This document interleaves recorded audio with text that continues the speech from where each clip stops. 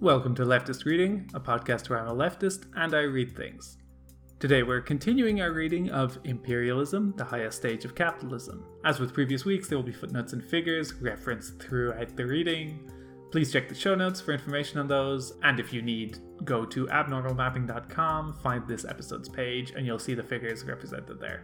We're past halfway in this book, at least in terms of chapter count, so we're barreling through towards the end, even if it'll take us another month. But without further delay, let's get started on part 5. Chapter 6. Division of the World Among the Great Powers. In his book on the territorial development of the European colonies, A. Supin, footnote 1, the geographer, gives the following brief summary of this development at the end of the 19th century. Figure 1. Percentage of territory belonging to European colonial powers, and how it changed, mostly growing, between 1876 and 1900. Quote, "The characteristic feature of this period," he concludes, "is therefore the division of Africa and Polynesia." End quote. As there are no unoccupied territories, that is, territories that do not belong to any state in Asia and America, it is necessary to amplify Supin's conclusion and say that the characteristic feature of the period under review is the final partitioning of the globe. Final not in the sense that repartition is impossible. On the contrary, repartitions are possible and inevitable, but in the sense that the colonial policy of the capitalist countries has completed the seizure of the unoccupied territories on our planet. For the first time, the world is completely divided up, so that in the future only redivision is possible, i.e., territories can only pass from one owner to another, instead of passing as ownerless territory to an owner. Hence, we are living in a peculiar epoch of world colonial policy, which is most closely connected with the latest stage in the development of capitalism, with finance capital. For this reason, it is essential, first of all, to deal in greater detail with the facts, in order to ascertain as exactly as possible what distinguishes this epoch from those preceding it, and what the present situation is. In the first place, two questions of fact arise here. Is an intensification of colonial policy, a sharpening of the struggle for colonies, observed precisely in the epoch of finance capital? And how, in this respect, is the world divided at the present time? The American writer Morris, in his book on the history of colonization, footnote 2, made an attempt to sum up the data on the colonial possessions of Great Britain, France, and Germany during different periods of the 19th century. The following is a brief summary of the results he has obtained. Figure 2.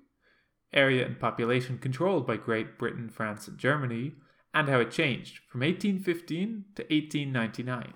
For Great Britain, the period of the enormous expansion of colonial conquests was that between 1860 and 1880, and it was also very considerable in the last 20 years of the 19th century. For France and Germany, this period falls precisely in these 20 years. We saw above that the development of pre-monopoly capitalism, of capitalism in which free competition was predominant, reached its limit in the 1860s and 1870s. We now see that it is precisely after that period that the tremendous boom in colonial conquests begins, and that the struggle for the territorial division of the world becomes extraordinarily sharp. It is beyond doubt, therefore, that capitalism's transition to the stage of monopoly capitalism, to finance capital, is connected with the intensification of the struggle for the partitioning of the world.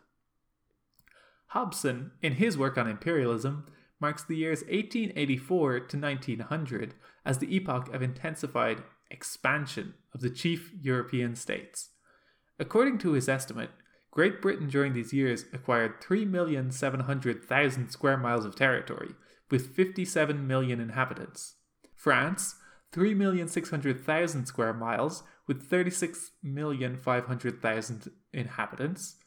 Germany, 1 million square miles, with 14,700,000 inhabitants. Belgium, 900,000 square miles, with 30 million inhabitants. Portugal, 800,000 square miles, with 9 million inhabitants.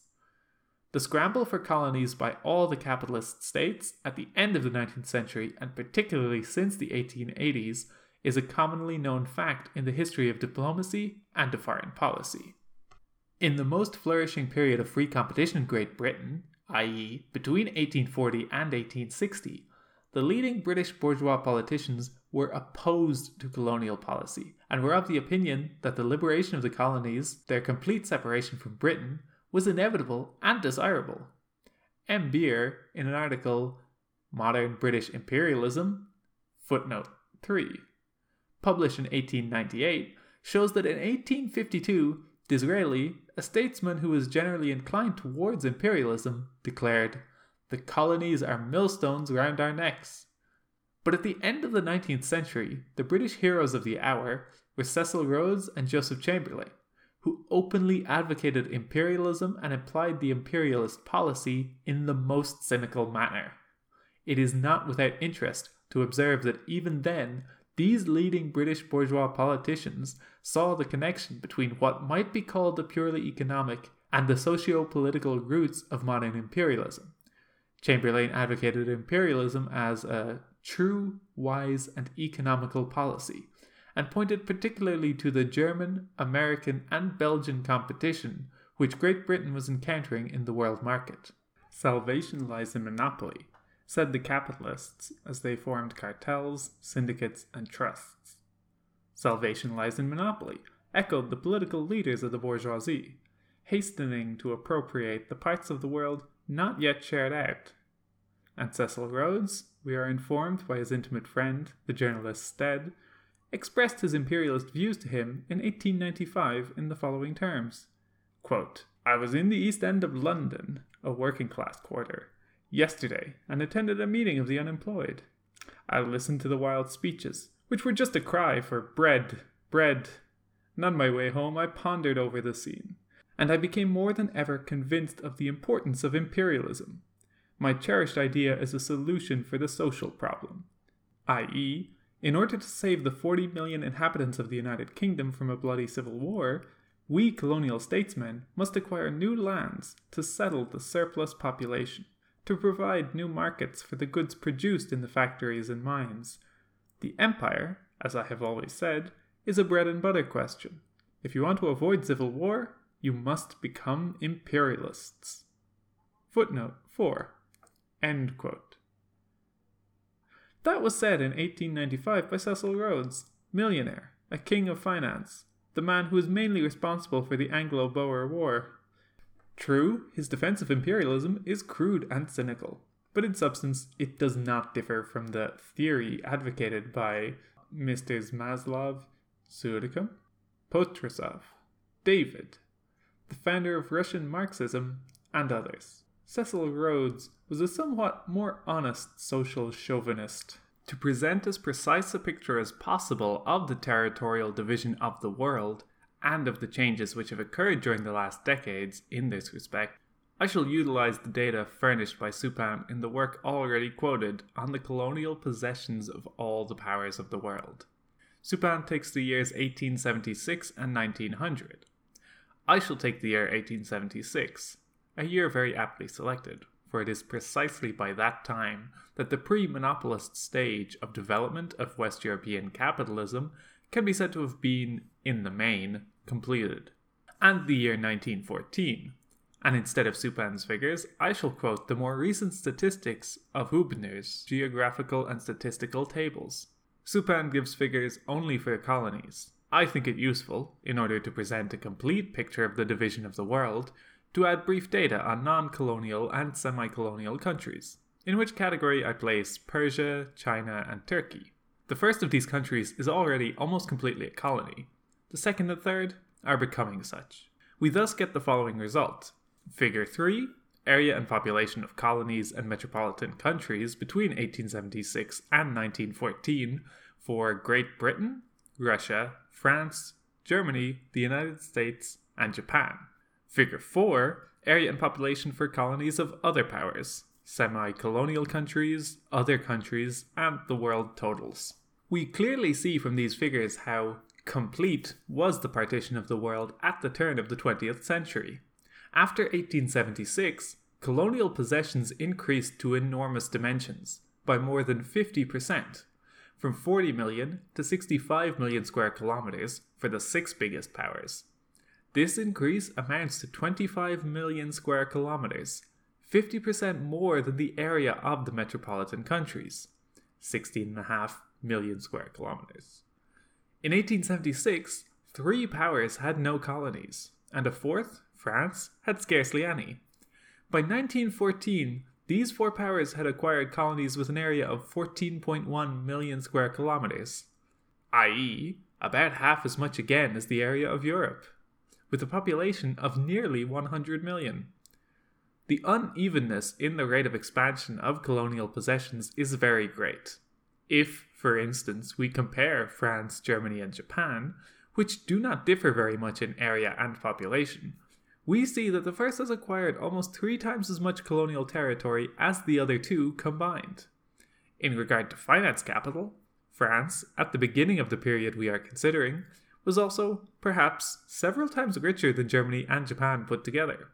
In addition to, and on the basis of, purely economical conditions, geographical and other conditions also affect the dimensions of colonial possessions.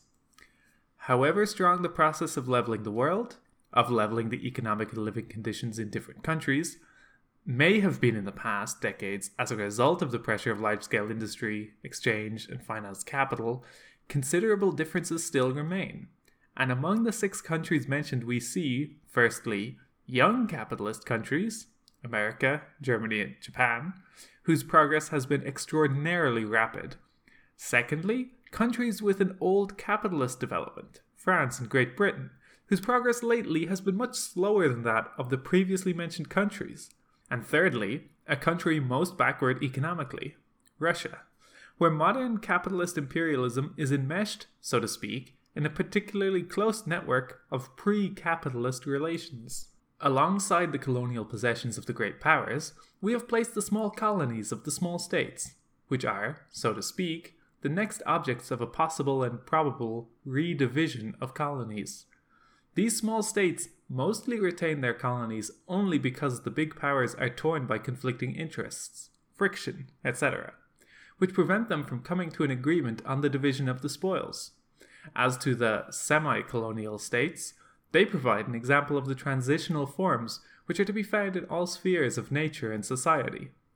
Finance capital is such a decisive, you might say, force in all economic and in all international relations that it is capable of subjecting, and actually does subject, to itself even states enjoying the fullest political independence. We shall shortly see examples of this. Of course, finance capital finds most convenient, and derives the greatest profit from, a form of subjection which involves the loss of the political independence of the subjected countries and peoples. In this respect, the semi-colonial countries provide a typical example of the middle stage. It is natural that the struggle for these semi-dependent countries should have become particularly bitter in the epoch of finance capital, when the rest of the world has already been divided up. Colonial policy and imperialism existed before the latest stage of capitalism, and even before capitalism. Rome, founded on slavery, pursued a colonial policy and practiced imperialism. But general disquisitions on imperialism, which ignore or put into the background the fundamental difference between socio-economic formations, inevitably turn to the most vapid banality or bragging, like the comparison Greater Rome and Greater Britain. Footnote 5. Even the capitalist colonial policy of previous stages of capitalism is essentially different from the colonial policy of finance capital. The principal feature of the latest stage of capitalism is the domination of monopolist associations of big employers. These monopolies are most firmly established when all the sources of raw materials are captured by one group. And we have seen with what zeal the international capitalist associations exert every effort to deprive their rivals of all opportunity of competing, to buy up, for example, iron fields, oil fields, etc. Colonial possession alone gives the monopolies complete guarantee against all contingencies in the struggle against competitors, including the case of the adversary wanting to be protected by a law establishing a state monopoly. The more capitalism is developed, the more strongly the shortage of raw materials is felt. The more intense the competition and the hunt for sources of raw materials throughout the world, the more desperate the struggle for the acquisition of colonies. Quote, "It may be asserted," writes Schilder, "although it may sound paradoxical to some, that in the more or less foreseeable future, the growth of the urban and industrial population is more likely to be hindered by a shortage of raw materials for industry than by a shortage of food." End quote. For example, there is a growing shortage of timber, the price of which is steadily rising, of leather, and of raw materials for the textile industry. Quote, "Associations of manufacturers are making efforts to create an equilibrium between agriculture and industry in the whole of world economy.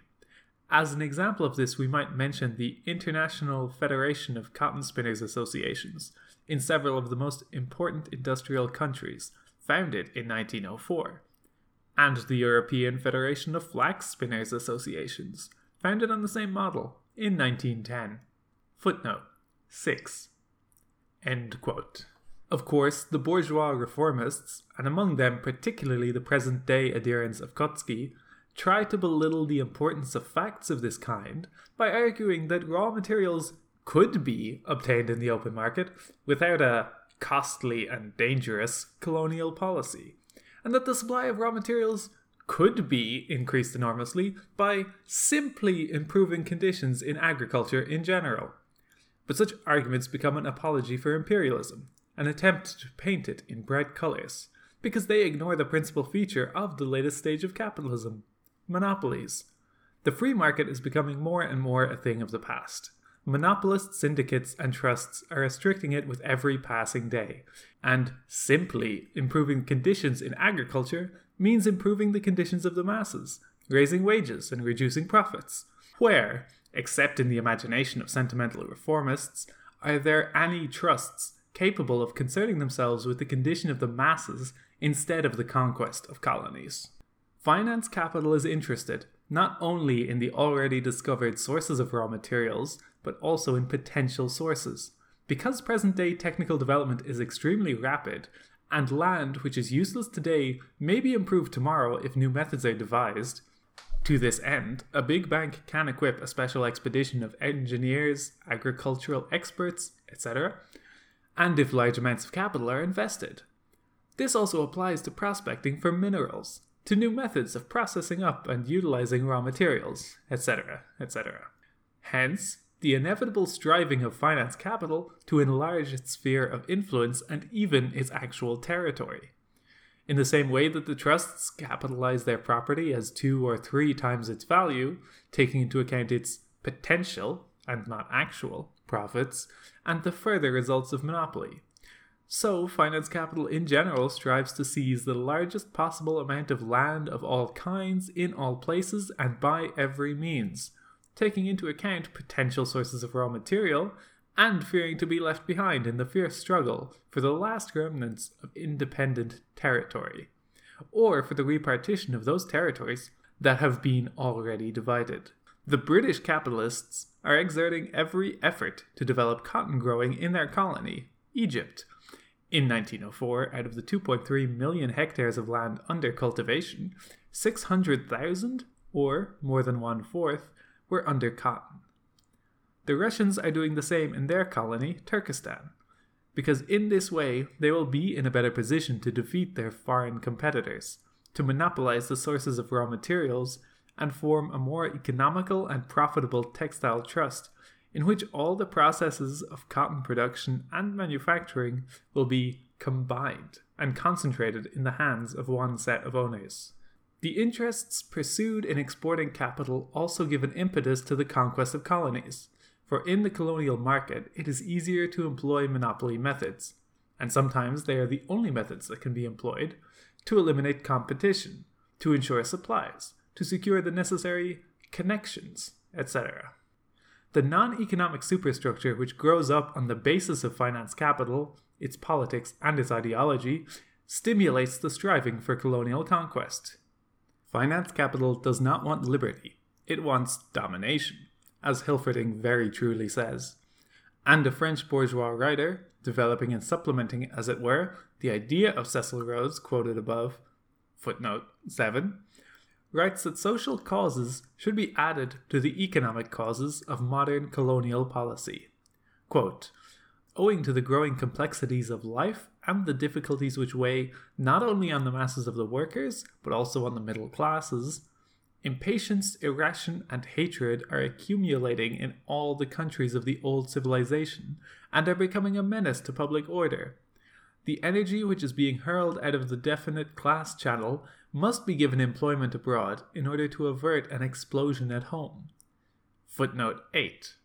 End quote. Since we are speaking of colonial policy in the epoch of capitalist imperialism, it must be observed that finance capital and its foreign policy, which is the struggle of the great powers for the economic and political division of the world, give rise to a number of transitional forms of state dependence. Not only are the two main groups of countries, those owning colonies and the colonies themselves, but also the diverse forms of dependent countries, which, politically, are formally independent, but in fact are enmeshed in the net of financial and diplomatic dependence, typical of this epoch. We have already referred to one form of dependence, the semi-colony. An example of another is provided by Argentina. Quote, South America, and especially Argentina, writes Schultz-Governitz in his work on British imperialism, is so dependent financially on London that it ought to be described as almost a British commercial colony. Footnote 9. End quote. Basing himself on the reports of the Austro-Hungarian consul at Buenos Aires for 1909, Schilder estimated the amount of British capital invested in Argentina at 8.75 billion francs. It is not difficult to imagine what strong connections British finance capital, and its faithful friend diplomacy, thereby acquires with the Argentine bourgeoisie, with the circles that control the whole of that country's economic and political life. A somewhat different form of financial and diplomatic dependence, accompanied by political independence, is presented by Portugal. Portugal is an independent sovereign state, but actually, for more than 200 years, since the War of Spanish Succession, 1701 to 1714, it has been a British protectorate. Great Britain has protected Portugal and her colonies in order to fortify her own positions in the fight against her rivals, Spain and France. In return, Great Britain has received commercial privileges, preferential conditions for importing goods and especially capital into Portugal and the Portuguese colonies, the right to use the ports and islands of Portugal, her telegraph cables, etc. Footnote 10. Relations of this kind have always existed between the big and little states, but in the epoch of capitalist imperialism, they become a general system. They form part of the sum total of divide the world relations, and become links in the chain of operations of world finance capital. In order to finish with the question of the division of the world, I must make the following additional observation. The question was raised quite openly, and definitely not only in American literature, after the Spanish-American War, and in English literature after the Anglo-Boer War. At the very end of the 19th century and the beginning of the 20th, not only has German literature, which has most jealously watched British imperialism, systematically given its appraisal of this fact. The question has also been raised in French bourgeois literature, as definitely and broadly as is thinkable from the bourgeois point of view. Let me quote Drouot, the historian who, in his book, Political and Social Problems at the End of the 19th Century, in the chapter, The Great Powers and the Division of the World, wrote the following, quote, during the past few years, all the free territory of the globe, with the exception of China, has been occupied by the powers of Europe and North America. This has already brought about several conflicts and shifts of spheres of influence, and these foreshadow more terrible upheavals in the near future. For it is necessary to make haste. The nations which have not yet made provision for themselves run the risk of never receiving their share, and never participating in the tremendous exploitation of the globe, which will be one of the most essential features of the next century, i.e. the 20th. That is why all Europe and America have lately been afflicted with the fever of colonial expansion, of imperialism, that most noteworthy feature at the end of the 19th century, and the author added, "In this partition of the world, in this furious hunt for the treasures and the big markets of the globe, the relative strength of the empires founded in this 19th century is totally out of proportion to the place occupied in Europe by the nations who founded them. The dominant powers in Europe, the arbiters of her destiny, are not equally preponderant in the whole world. And, as colonial might, the hope of controlling as yet unassessed wealth will evidently react upon the relative strength of the European powers. The colonial question, imperialism, if you will, which has already modified the political conditions of Europe itself, will modify them more and more." Footnote 11. End quote. And that concludes our 5th reading from Imperialism, the Highest Stage of Capitalism. If you have suggestions for readings, as well as any questions, comments, or corrections, you can email leftistreading@gmail.com, or you can contact the show on Twitter @leftistreading. This podcast is hosted on the Abnormal Mapping Network. Check out abnormalmapping.com to find lots of other leftist podcasts there about movies, books, video games, and anime. The intro and outro music is Decisions by Eric Medias. You can find it and more of his work at soundimage.org. Also, I never say this at the end, but if you're enjoying the show, why not suggest it to some friends? Maybe you know someone who would like to do reading but has a hard time actually doing it, which is basically the point of the podcast anyway. Why not send it to them? At this point, there's quite a few episodes you could just pick one and link them to. But that's all for this week. Thank you for listening, and keep reading.